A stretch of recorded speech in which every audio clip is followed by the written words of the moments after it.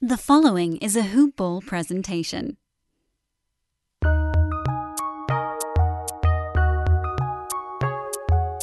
Welcome to the Fantasy NBA Today podcast.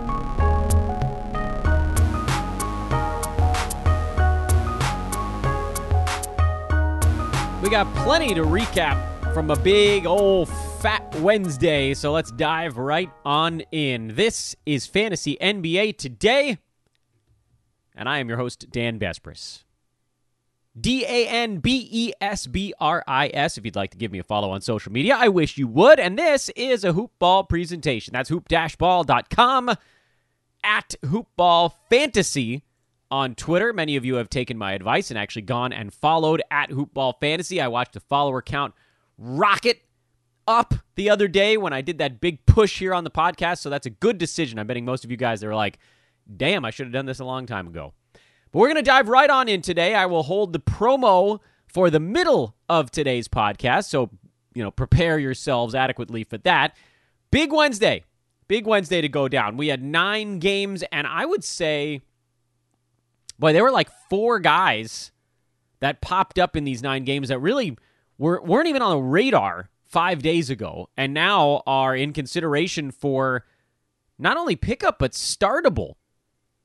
Mind-boggling stuff. So let's dive right on in. Again, at Dan Vespers on Twitter, if you want to give me a follow over there. Let's start recapping a little bit. Wednesday, Dallas at Indiana. They caught the Pacers in a prototypical letdown spot. That first game back home off a long road trip is always a weird one. Indiana was sluggish, particularly on defense. They didn't stop the Mavs at all, but we don't really care about the Mavericks side. They need their guys back. We're rolling through this long stretch, and we've seen Tim Hardaway Jr., he's had to step up a little bit with other guys out. Trey Burke has done a lot more with other guys out. But the trustworthiness, and with Hardaway, he's been fine. Like, he's been a standard league guy all season to this point. No question about that. I think he's number 110. Dropped about 30 slots the other day because of that 0 for 12 shooting game that kind of ruined his season mark. But overall, he's been pretty good. Kind of had a feeling he would be the one guy on my... I have this team that's just loaded with three-point shooters. And I kind of had this weird feeling like, oh, Timmy, yeah, he's going to be the one that slips out. Although his free throw percent will trend back out. It doesn't really matter. That's not the point of all this. Point is that Mavs are still waiting on a bunch of guys to come back. Maxi Kleber, Dwight Powell, Josh Richardson, Dorian Finney-Smith. 4 guys that were very much in the rotation, and they've been filling in for them this whole time. So whatever we're pulling away from these Mavericks games, it's all very short-term, and it could end in a snap. All of a sudden, those guys are just back. They cleared protocol, etc., whatever hypothetical timeline you want to put them on, and whatever work whoever has been doing to try to find value on the Mavericks that wasn't already on a roster just goes right out the window. So, you know what we like to do on this podcast? We like to simplify. And for the Mavs, simplifying is just saying, right now, Luka, Tim Hardaway Jr., Kristaps Porzingis. Easy. Don't get nuts. Pacers side, we still don't have any kind of timeline on Karis LeVert, and I don't know exactly when they're going to be releasing one. They go small when Miles Turner is on the shelf. Hopefully he'll be back soon. It's an avulsion fracture, but apparently he's day-to-day, so we may have dodged a bullet there. I guess only time will tell on that front. In the meantime, Jeremy Lamb made his return to NBA play. It's funny when people call it NBA basketball. It's redundant. He's back out. He played 19 minutes in his first game, had 10 points, 2 boards, 2 steals. 4 out of 8 shooting, including a 3-pointer. I call Jeremy Lamb a must-add player in basically any format. He will obviously be better in 9-cat than he is in 8-cat. He's not a high turnover guy, never has been. You look at his career, he's averaged 0.8 turnovers per game. So if you're an 8-cat, understand that does limit the upside a little bit. But this is a dude who has pretty good per 36 marks in steals and blocks for a shooting guard. He's not going to play 36 minutes. I'm using this as a barometer. You probably should use like a per 27 if you want to get a little closer to what he's probably going to work his way up to. Last year, Over the entire season, Jeremy Lamb averaged 12.5 points, 4 boards, 2 assists, 1.7 combined defensive stats, 84% free throw shooter. That was actually down from his career mark. 1.2 threes, 45% from the field, which is very close to his career note. However, if you look at last year and you only look at the games before Victor Oladipo came around, it was a pretty different story. And this is not easy to do because you'd have to do a deep dive on last year, start on October the 22nd, understand that Oladipo came back, I think it was in January, late January, early February, something like that. So basically just look at Jeremy Lamb's stats in the 2019 portion of last year's schedule. So just look October, November, and December. And that gives you, I think, at least here, a better idea of where you can plot him out. He was number 80, by the way, in those 23 ball games. Averaged 14, 4.5, 2.5, 1.9 combined defensive stats, on 11.5 shots a game, which is very attainable on a Pacers team this year that is without Karis LeVert for we don't know how long, without TJ Warren for we don't know how long.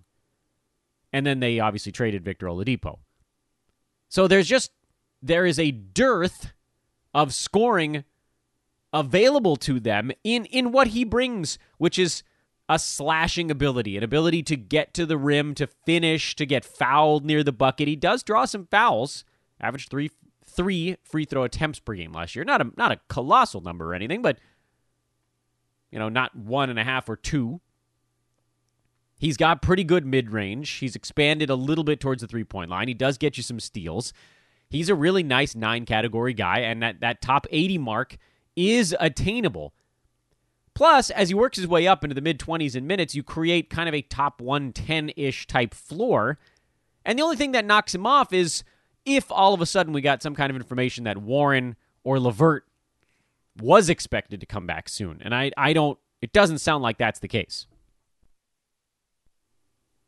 The rub here is that it's not going to be a super fast ramp up. He's coming off of serious injuries. So 19 minutes in this one. He'll probably play around 19 minutes again in the next one while they sort of settle his body into that range. And once he's not feeling the burn hard after the game or the next day, then they can start to raise that number, 22, 24, 25, 27. So this really could be a 2 to 3 week process. So if you're squatting on him, which I do suggest you consider, understand that you're probably not going to be able to use him in a 9-cat or in a games cap format until probably inside of February. We'll be in February before that's useful. In a head-to-head unlimited format, you just dump him in there and you'll get your partial lines from him, but they'll be fine and they won't hurt you. So Jeremy Lamb, must add. That's where I'm at with him.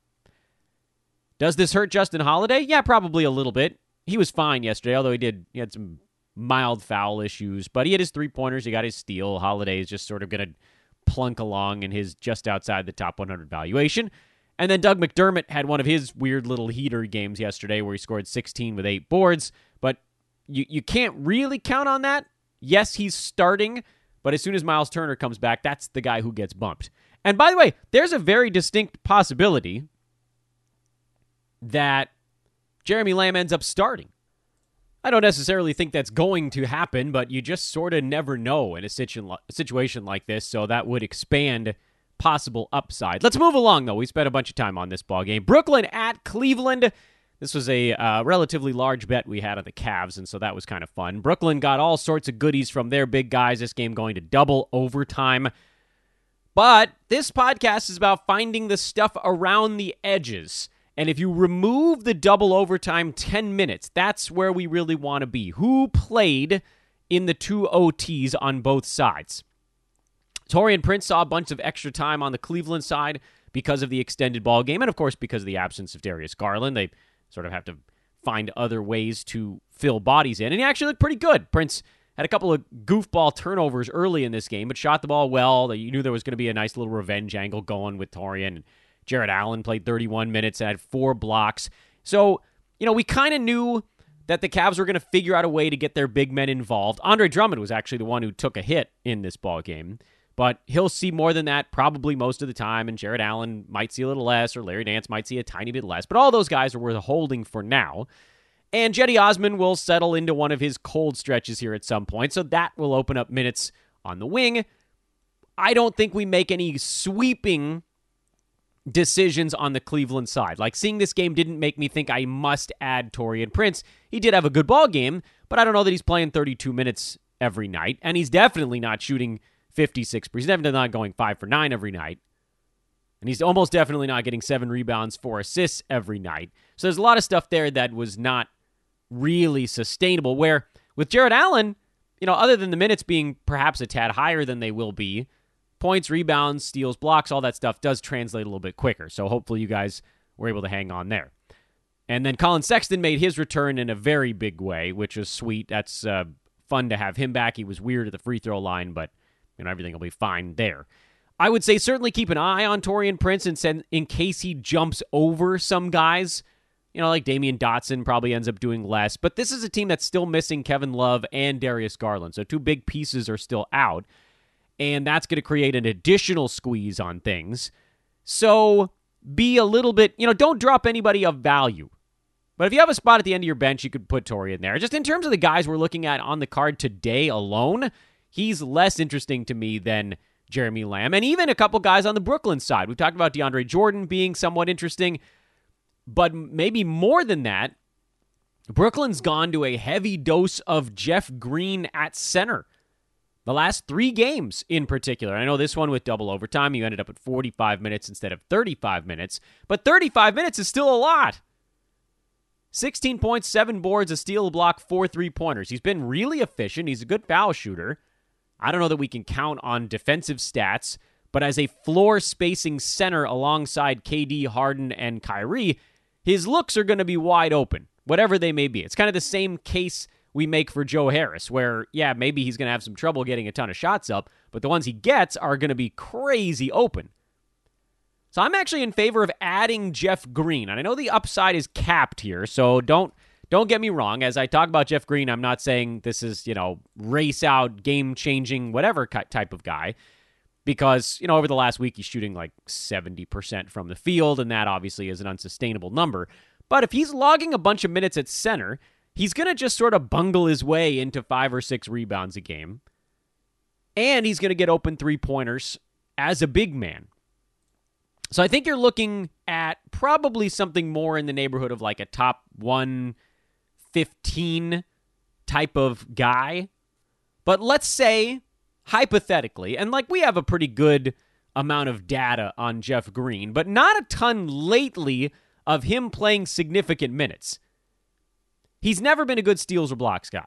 So let's get that right out of the way. Even way, way back when he was playing 30-some-odd minutes a game with Boston and Oklahoma City towards the beginning of his career, there was 1 year where he averaged more than 1 steal a game. Most of the time, even if he gets into that 30-minute range, you're looking at about 0.7, 0.8 steals and maybe about half a block a game. Now, one thing to keep in mind is that more of his minutes now will be at center than at small or power forward the way they were early in his career. So that helps with rebounding. That helps with blocked shots. Probably helps with steals a little bit because he's able to kind of sag back towards the paint, get his hands in passing lanes, things of that nature. So that number could trend up a little bit from 1.2 combined to maybe 1.4. But I don't think it's going any higher than that. Let's not get carried away. And that's why the upside is capped a little bit. But again, if he's playing 30 minutes, he'll get into double-digit points. It'll just happen because he'll be so open, and he'll probably get you 1.5 to 2 3-pointers, and that's useful out of a center spot in probably more so, honestly, in unlimited games leagues. I don't know that he qualifies as a games cap type of guy. I don't know that there's enough upside to justify using him against your games cap. But in unlimited games format, if he's in there and he's playing every day and he's, let's say he's pretty durable this year, not turning the ball over very much, getting you some boards, some threes, steal or a block here and there, but not many. And he'll luck his way into 2 assists a game because of the guys around him. Then that's worthwhile. Not as interesting as Jeremy Lamb. Arguably more interesting than Taurean Prince. Interesting stuff in both of these two games. Boston at Philadelphia. Daniel Tice had a really big one. 23 and 10 off the bench, but 9 out of 11 shooting obviously is not sustainable. The 10 rebounds probably not sustainable as Robert Williams works his way back into the mix. Much as I love Daniel Tice, and you guys know I do, I'm still not really in full buy mode. He's been added in a handful of leagues, and his numbers have been fine over his last 5 games or so, but his rebounds are higher than expected. Defensive stats haven't really been there yet, and I don't know if that's just fluky or what. But, you're talking about 21, then 20, then 27 minutes. It just, with a bench roll, that number's going to bounce around, and that makes him really hard to start every night. But you know who's not going to be hard to start here pretty soon?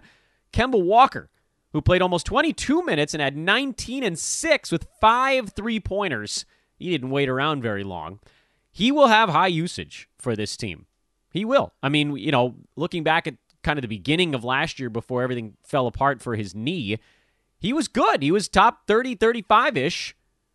And then the knee blew him out, and he just wasn't moving well. His shot wasn't falling. He's never going to be a high field goal percent guy. But Kemba Walker now, you could potentially start him already. I thought I was going to have to squad. I have him in a couple of spots, despite the fact that I almost never draft an injured guy.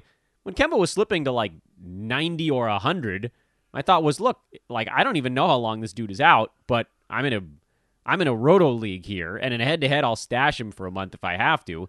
Once he's back at full tilt, he's a top 40 guy, and you don't even have to think about it. He's already a top 100 guy if he's playing, 22 minutes a game, so everything over that is just gravy. I think you can actually start him now and kind of understand that there are going to be some cold days mixed in a little bit. So that ended up being kind of cool, faster than expected. On the Philly side, now that they're pretty much back at full tilt, still no Seth Curry, which is allowing Shake Milton to get in there and get a bunch of shots off in his 29 minutes. That will bump him off the pedestal. And then you're looking at maybe the starters. Maybe. Because Tyrese Maxey started, but he didn't. It was mostly Shake Milton that was soaking up those minutes and those touches. Danny Green remains kind of close, actually, to fantasy value, which is a little bit odd because I don't think I ever thought he was going to even get into the ballpark. He's at number 128 in 28 minutes a game, and a lot of his issue right now is the fact that he's shooting 38% from the field. If that number really does level off and everything else stays about the same, Danny Green is actually a fantasy asset. Go figure. Go figure. Not a must start. Not a must start. We know the Danny Green story. He'll run warm, he'll run cold, but he'll get you some threes, some steals, some blocks, and more 9-cat than anything else. I'm not pushing him on you guys right now. Miami beat Toronto. Kendrick Nunn kind of filling in for Tyler Hero here a little bit. I know he came off the bench, had a big ball game. No, you're not picking him up because Hero and or Jimmy Butler they'll be back soon. Kelly Olynyk bounced back with a big ball game. And that was good. That was good. That was one that felt nice because he had a couple of quiet ones in a row and then rolled out a 15, 8, and 8 with a block, 2 threes, and all 3 of his free throws. That's a gorgeous thing. So luckily that'll keep us from having to field any questions on Kelly Olynyk. Norman Powell on the other side went back to being clunky, so cool. You can cast him back out into the ocean if you like. This is good. I mean, we picked up Norman Powell in a couple of spots just in case, but that's the whole point of a speculative ad. You pick him up in case things hit, but it looks like it's just not his time. Terrence Davis got hot, so he saw some extra run. Chris Boucher got pushed around by Bam Adebayo in this ball game, so he was quieter. I don't think that created any kind of buy window, but in the odd chance that your league has people who really panic quickly. Pascal Siakam has a sore groin. We'll see if that does anything. If it does, you probably just see this same kind of thing again, where they'll figure out a hot hand, whether it's Powell or Terrence Davis or Stanley Johnson or something like that. I don't think those are waters you really want to wade into. Atlanta with a comeback overtime win over the Detroit Pistons. Clint Capella, 27 and 26 with 5 blocks. Took him a week to go from being top 150. Where is he at now? Am I on the wrong year? I'm on the wrong year. Get it together, Dan. You're looking at the wrong year. He's number 42 now. 14 and 14, 2.5 defensive stats, 58% shooting. Everything's gravy. The amazing part is that he's trending up. He's been better than that the last, week-ish, right? Where is he at the last week? He's number 6 on averages of 23 and 17. Yeah, that won't stick. But still, top 40 is very much within reach, and it was that same thing where it's like, look, this dude, the fact that he's playing as many minutes as he is right now is absolutely glorious. The thought we had was, look, even if this guy only gets to 28 minutes a game, he's still going to clobber an ADP of 65. His game is too translatable to fantasy. Points, rebounds, blocks, steals, field goal percent. It's just so easy because all he has to be is on the court. And he's so much bigger than everyone else on the Hawks right now. John Collins at power forward. I know he played a bunch of center yesterday. By the way, John Collins, big ball game, so that was cool. But, John Collins, you're not out-rebounding Clint Capella while you're out there. He's got you by, probably a solid 4 inches. I don't know what it says on the roster. John Collins, by the way, with that big ball game, back to number 52 in 9-Cat, which, hanging around. It's been, I think, a buy low.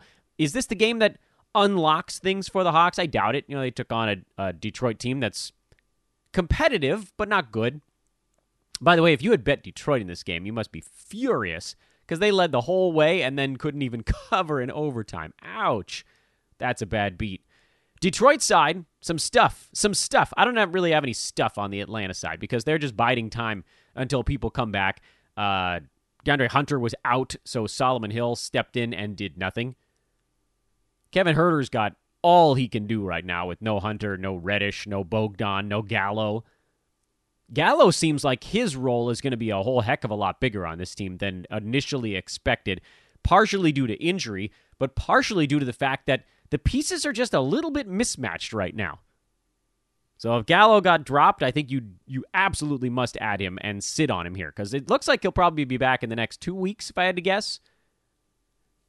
And he's not going to get up into that top 40 range where he has been as a full-time starter, getting his 13, 14 shots and a ton of free throws. But dial that back by a few rounds. Gallo, he's basically guaranteed top 100 given the Bogdan injury and the general weirdness on this team and just sort of the need for someone to go really just step out and hit a shot or make a few free throws.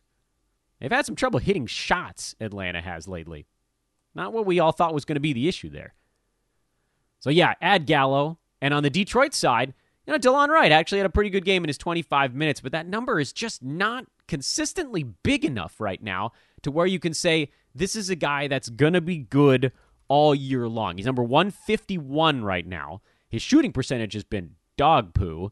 And, I don't know, maybe that comes back a little bit. He fouled out in this game, so he might have played a little bit more. Had he not, certainly in an overtime game, you figure he would have played a little bit more. But here's the thing that jumps out to me. Josh Jackson is out of the rotation. He played 20 minutes. That's about as good as it's going to get. Svi Mykhailiuk has been passed for the floor spacer gig on this team by Wayne Ellington. Nothing that Detroit is doing right now makes a ton of sense from a where are they going standpoint. Pistons are 3-11. They have the worst record in the NBA by a half game behind the Timberwolves. So, they're not improving anytime soon. Jeremy Grant is awesome, and he's just going to get to do whatever the hell he wants all season long. They're trying to figure out a way to get out from under Blake Griffin. He did have a better ball game in this one, but for the most part, he's just been kind of going through the motions. So you would have thought, and Derrick Rose, who didn't play quite as well in this game, salvaged it with a steal and a block, but had been playing relatively well also. This team is playing some veterans. Mason Plumlee, he's been a must-own center. He's fouled out also, by the way, in this game, if you're wondering why his numbers were a little bit depressed as well. Mason Plumlee seeing big minutes. Blake Griffin seeing big minutes. DeLon Wright, who's relatively young still, but not unseasoned. He's now a veteran in my eyes. Ellington's a veteran. Rose is a veteran. They're playing older guys kind of inexplicably, although, here, let me explic it for you. Their young guys aren't that good. They're either too green or just not great. And so Detroit is in this weird pocket where Killian Hayes is hurt. That's the one that they're excited about. Sekou Doumbouya, who, I don't know, the world tried to force feed that guy to us last year in fantasy. And then Josh Jackson, we know he's not very good. So what's the plan here? And the plan, it seems like, is trot some veterans out, lose some games, see if you can move them for some picks, and then this is the team where we're going to be picking over a carcass in about 2.5 months for weirdos that are suddenly playing 36 minutes a night. As it stands right now, Wayne Ellington is an ad. Darndest thing, right? But that dude has the capacity to average over 3 3-pointers a game in a starting role on a team that needs shooting. And they do. Jeremy Grant, he can step out and hit it a little bit. Blake Griffin, fine, whatever. DeLon doesn't really shoot the three. Rose doesn't really shoot the three. Plumlee doesn't space the floor at all at the center spot. Svi is kind of their lone real shooter on that team. So suddenly, Detroit's like, well, we're a cluster mess of offense. Everybody just trying to roll towards the paint. Here, Wayne, what do they call him in Miami? The man with the golden arm. Go spot up somewhere. Run off some screens. Hit some three-pointers. We need some space. And if you guys are like, Dan, you're out of your damn mind on your Wayne Ellington kick today, look at his last 3 ball games. I know the first one was 9 points and 1 rebound, but look at the minutes. Look at the opportunity. He's at 14 threes in those games, and he's averaging close to 30 minutes a game. He's about 28, 29. If that dude's playing 28, 29 minutes on this team, he's going to take probably 7 to 9 3-pointers a game. I know he took 11 a couple games back. That's a bit high. I don't think we can expect that. But he'll get 7 up. And he'll make about 3 out of those 7. Throughout his career, that's around where he's been. A little bit less than that.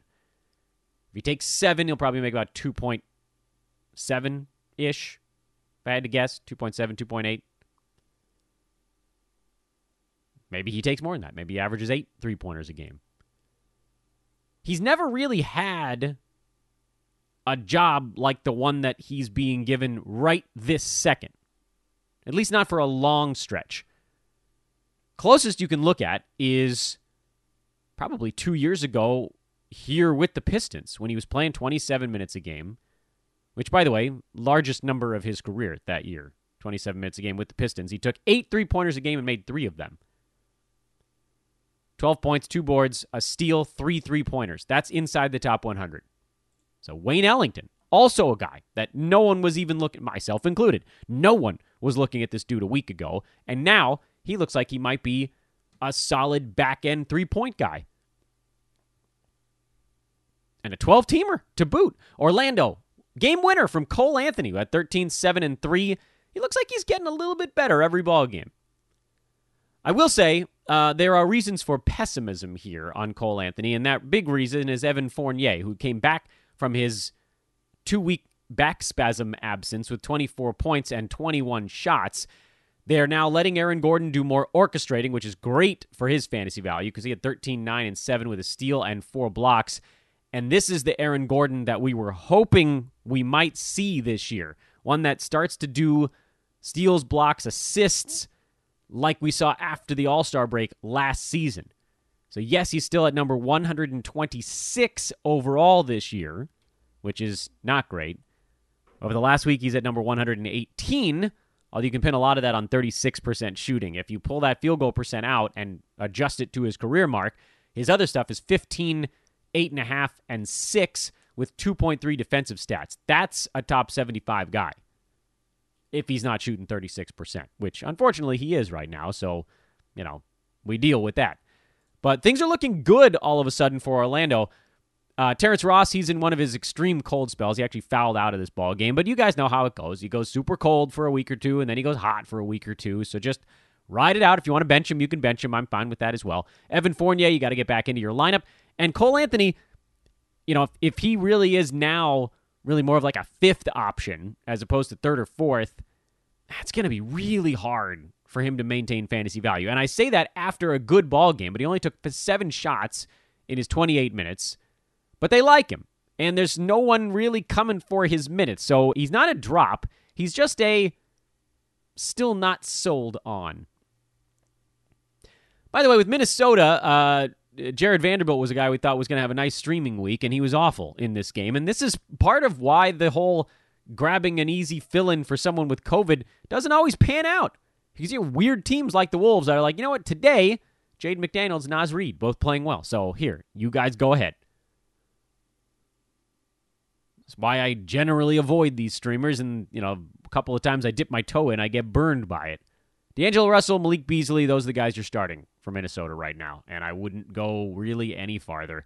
Phoenix got a 6-point road win over the Houston Rockets. That was pretty much right on the number. And the big news out of this ball game, DeAndre Ayton really looked like himself for the first time all year. 26 points, 17 rebounds, 5 blocked shots, great percentages, made all 4 of his free throws. One of the lines of the night, kind of remarkable actually that there were better lines than that from a 9-cat perspective, but there were, just by a hair, because there was so much big stuff going on. And this is the kind of night that can rocket boost a fantasy player from way down the board all the way up the board. Since the Suns came back from their postponements, their contact tracing layoff, Ayton is number 9 in fantasy over the last week. 2 games, 22 points, 16.5 rebounds, 3 blocked shots.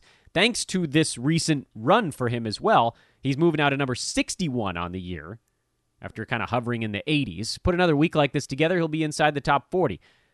He's still not taking enough shots for my liking this year, but this was a better one. He got 15 shots up because he and Chris Paul are starting to get chemistry, and that's going to be a big deal. A lot of rolls, a lot of dunks, a lot of tip-ins, and he just looks like he's finally got some energy. So this may be the moment here that we were waiting for. The buy low thing was always sort of a semi-buy low, because I still don't think he gets into that top 20. But if he does, well, then we didn't buy low enough. Or didn't buy enough low? I don't know. He was kind of the only Sun who had a good ball game, oddly enough. Chris Paul was fine. Booker was fine. Mikal Bridges was fine. There's a lot of fine performances here, but it was enough because the Rockets are still down John Wall, which means I'm not reading too much into Houston at the moment. We know Christian Wood, we know Victor Oladipo, we know Eric Gordon. Those guys are going to be doing a bunch. DeMarcus Cousins only playing 14 minutes was a downer. I mean, he really just doesn't have his legs at all. I'm starting to get a little bit impatient, I'll admit. We've been sitting on him for a month so far, and his minutes really haven't trended up. And I think we can officially say you can move on. I think this is the show where we say if you don't really want to squat on him another month, there's so many guys that are popping up right now that are just more interesting. With Boogie, you've got the upside. I don't think any of the guys we talked about on today's show have the upside of Boogie Cousins, because if he plays 22 minutes even, then he's a monster, but it just doesn't look like he's getting there. Christian Wood playing too well, and DeMarcus just not healthy enough. Kings were hanging in there for about 28 minutes of this ball game, and then the whole thing came apart. Clippers got a big one from Kawhi Leonard, who technically did have the line of the night with that 6-steal performance. Paul George nearly triple-doubled. Nick Batum still doing enough. Don't drop him yet. Don't drop him yet. Patrick Beverley cooled off in this one, which is a shame. I'm still going to hang on to him a little bit longer because I do love the roundedness of his fantasy game. But if you hadn't dropped Lou Williams already, that's probably the story from this one. He is very much a drop. And on the Sacramento side, Marvin Bagley kind of trending up a little bit here. I know 10 and 8 and a steal and a 3 is nothing to write home about, but 29 minutes. He played towards the end in a blowout, which maybe he doesn't play if it's not a blowout, but still slightly positive sign for Marvin Bagley on a team that right now could not defend. They couldn't defend like a JV high school team. It's really bad. They're non-existent on the defensive end of the ball, and I have no idea how long Luke Walton can possibly last with this, but he's lasted to this point, and that surprised me. Spurs got blown out by the Warriors. When Steph Curry is hot, Warriors are pretty tough to beat. James Wiseman had a nice ball game. No other real notes there. Draymond Green might actually not be a fantasy value this year, but you don't drop him yet. You keep an eye on it. For the Spurs, LaMarcus Aldridge was terrible. He's alternating okay games and awful ones. It's going to be an old man, a real old man. Like, he's now hit too old, I think. Man, can you believe that? I mean, that's the weirdest moment for me in that draft where I was like, I got Miles Turner and LaMarcus Aldridge on my queue, and I was right there on Aldridge and thought, you know what? Last year, his rebounding trended down so hard. If that goes in the same direction here and the blocks aren't there, then he does miss his ADP. And I went Miles Turner, and thank the good Lord. DeMar DeRozan, cooling off a little bit here. He's still going to, he does the same thing every season, so you're fine there. And DeJounte Murray, we're starting to see him begin to wake up a little bit, so that's cool. But otherwise, Spurs mostly just got smoked, and you shuffle along to the next one. But as promised here, finishing up our Wednesday recap, it's promo time, ladies and gentlemen, because we got a few, and we're going to start with the recruiting pitch, because this floored me. I did not think that there would be this kind of response to my clarion call for a sales department. And yet, here we are. So I'll put another one out there. Folks, Hoopball is bringing on salespeople, but I need to be very specific here. You need to be free during a large chunk of Pacific time call hours, meaning, this is not an after-hours thing.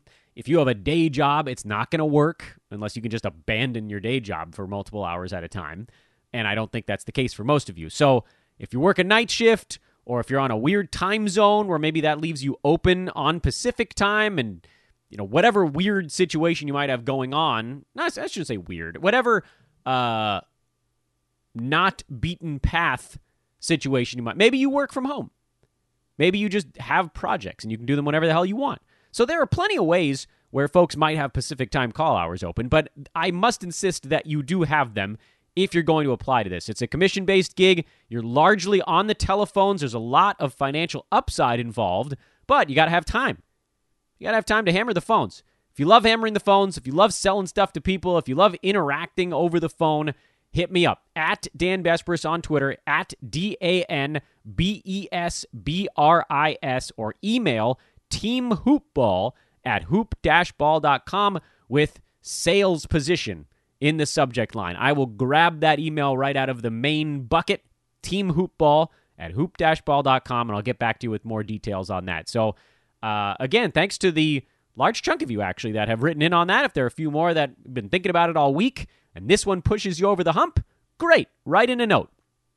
By the way, I should mention, just because you write in doesn't mean you have to take a job. It's just an opportunity to learn a little bit more about it. But I just wanted to be very clear that if you don't have those hours free, or if you don't like being on the telephone, don't bother. That's not the right fit. Also, big thank you to our buddies over at mybookie.ag. Their continued support is part of why we've been able to grow the way we have and build out our sports gaming division over at Hoopball Gaming. Those guys doing just a bang-up job. Aaron Brewski, by the way, our own Aaron Brewski, went 6-0 in the NBA yesterday. What a crushing that was. You should probably get a Wager Pass subscription for $9.99 over at hoop-ball.com. Follow our handicappers, myself included, and do it with an account over at mybookie.ag. Use promo code HOOPBALL when you sign up, all one word, HOOPBALL at mybookie.ag. It unlocks a 50% deposit match bonus on your initial deposit into your account, and then you can follow along. If you missed out on yesterday, you missed out on 12 units of winning from Brew. That would have paid for your whole damn year of a Wager Pass subscription. So don't delay any longer, folks. Hop on the Wager Pass or the Hoopball 360. Start betting with us here at Hoopball. Get into our Discord channel. You can ask us questions about our wagers or our fantasy over there, and come along for the ride. It's awesome. Hoop-ball.com. Click on the Premium tab and get started today. Tonight, short one. Lakers at Bucks. Ooh, that's going to be fun. Bucks favored by 2, total of 228.5. Lakers kind of took their foot off the gas in that game against the Warriors their last time out. I have a slight lean to Milwaukee in this game, but I don't think I'm touching the side. In fact, my thought here is that Both of these teams are going to be up for this game, and I think Milwaukee learned their lesson against Brooklyn, which is don't just get into a shootout, because Milwaukee should have beat Brooklyn. Like, they really just should have beat them. I know the Nets have a lot of firepower right now, but you saw how Brooklyn was able to defend, or lack thereof, against the Cavaliers last night. This is a very different ballgame. Lakers can put Anthony Davis on Giannis to slow him down a little bit. They might save that. They can put LeBron on him to slow him down a little bit. Milwaukee, a similar thing. They can put Giannis on LeBron. I don't know that Brook Lopez on Anthony Davis is going to be the world's greatest matchup, but there are a lot of really interesting things going on here, and I think this game has a little bit more of a playoff-y feel, which means you're going to eliminate some of those quick shots, and that's all you need to do to keep a total under the mark. So slight lean to the under here in the first of the TNT games tonight. The second TNT game is the Pelicans and the Jazz in a rematch of a game 2 days ago where Utah just blistered the Pels and blew them out pretty early. I think they had them by shortly after halftime. Line is about the same. Jazz favored by 7. A lot of people I'm seeing are on the Pelicans side, and in general, I like to look for that revenge angle. I just don't like the way the Pelicans are playing right now. The Jazz are beating teams roundly with defense and offense. They have quietly been one of the best teams in the NBA over the last 2 weeks, and I still don't think anybody's noticed. So I actually slightly lean to the Jazz repeating their beatdown of the Pels, although it may take a little bit more time to get there. And I kind of like the under. I think you see this game get a little bit more chippy, a little more grinded outy. And the pace of the last game was actually right on this mark, right at about 217, 218. So if the pace slows down even the tiniest bit, you're looking at a good path. None of these things are guaranteed, of course, to an under on the betting side. The reason I talked almost exclusively about betting on these first 2 games is that there really isn't much from a fantasy standpoint. We've had one eye on Bobby Portis while he's beginning to slow down on that Milwaukee side. Nothing really for the Pelicans, the Jazz, the Lakers. They're all quite predictable at this point. And then in the other game, the non-marquee matchup, it's the Knicks in Golden State, in San Francisco now. They play across the bay, I guess, to take on the Warriors. Warriors favored by 4.5. They're on a back-to-back. If you're wondering why that line looks weirdly low, it would have been 6.5 if not for the rest advantage for the New York Knicks. That's going to pull in, I don't even need to look at the ticket count to know that that's going to pull in a ton of money on the Warriors side, because 4.5 just looks small. It just looks like a small number. That's one of those ones where a public looks at a line and they're like, well, this is the better team. Covering 4.5 is nothing. I would lean to the Knicks, actually. I think the Warriors, not that this is any kind of letdown spot, but it's just not going to be as simple as that. In all likelihood, I'm probably not touching the side. I just kind of like the way the Knicks compete. I think they're going to fight, and if, as Steph goes kind of thing. No really strong feelings on this one, and from a fantasy standpoint, we're just, on the Knicks side, we're just kind of still waiting for Alec Burks to get his butt back into the mix. Otherwise, what is there? There's not a whole lot. The main guys play grotesquely high minutes. If Mitchell Robinson's healthy, that would probably be another thing to keep one eye on. And then the Emmanuel Quickley, Alfred Payton timeshare, but I don't see that going anywhere anytime soon.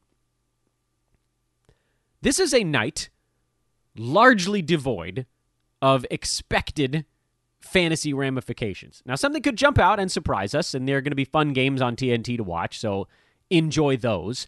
But no homework assignments tonight, because I don't think any of these 3 games turn up a fantasy nugget. Let's put it that way. I don't think any of them turn up a fantasy nugget. And I think that'll be that for the most part. By the way, it's a special surprise. Tomorrow, we're talking to Josh Lloyd on the podcast. It'll be a part of our Friday episode. Josh and I will be breaking down the weirdness of the COVID season. It's a bit more theory than hot pickup or hot drop. And then, of course, I'll go through my normal Friday fare, which is a weekend review. Pickups, drops, holds, trades, all that good stuff, and get you set for a weekend coming up. So that should be a big, fun Friday show tomorrow. It's going to be a long one, actually. So hopefully you guys have some time in a lounge chair or a car over the weekend. Oh, by the way, next 3 Grizzlies games all got postponed. That's the news of the morning. Almost forgot to mention that. Almost because it just doesn't feel that surprising. I'm still floored Memphis played that first game after Jonas Valanciunas had his positive test. Maybe Perhaps they played because maybe the test was inconclusive, and so they were waiting on a second test to confirm JV was positive. That was the Suns, though. And the only thing I would hope there is that if Valanciunas, and presumably these guys are getting tested every single day, so if JV was not contagious until that day, then what happened is that, was he contagious during? No, he sat out that game with Phoenix. He didn't play in that game. Okay, that's important because that means that he contacted his teammates who were exposed to him, but they most likely didn't have the ability to spread it to someone else yet. Unless it was like JV licked his hand, shook hands with his teammate, and then they just went around shaking hands with everybody with Valanciunas' spit on their hand. I don't think that's what happened. These guys are supposed to be wearing masks. The concern is that Grizzlies now will develop COVID over the course of the next, I guess it would be by the end of this week. And so that's when the rest of the team would have been contagious. So I don't think that game with Phoenix is actually going to burn the NBA because in all likelihood, the only contagious person on the team was JV, and he didn't play in it.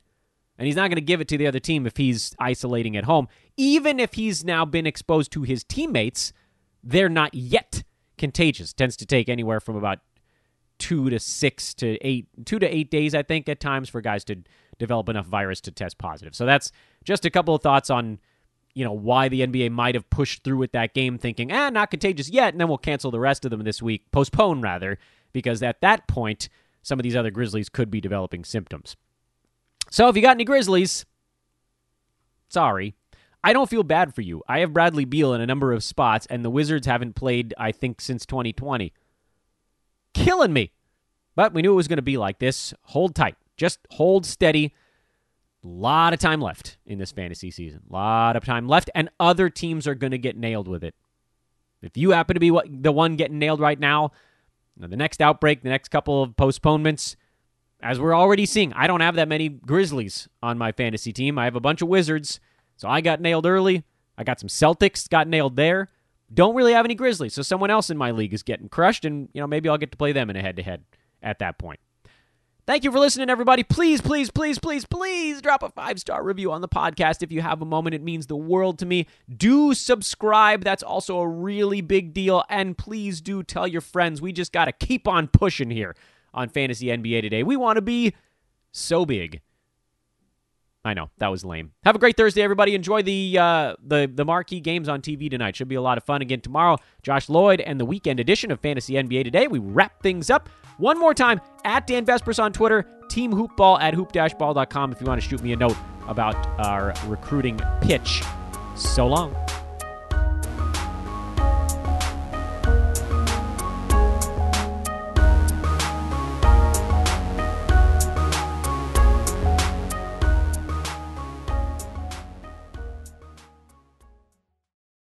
This has been a Hoop Ball presentation.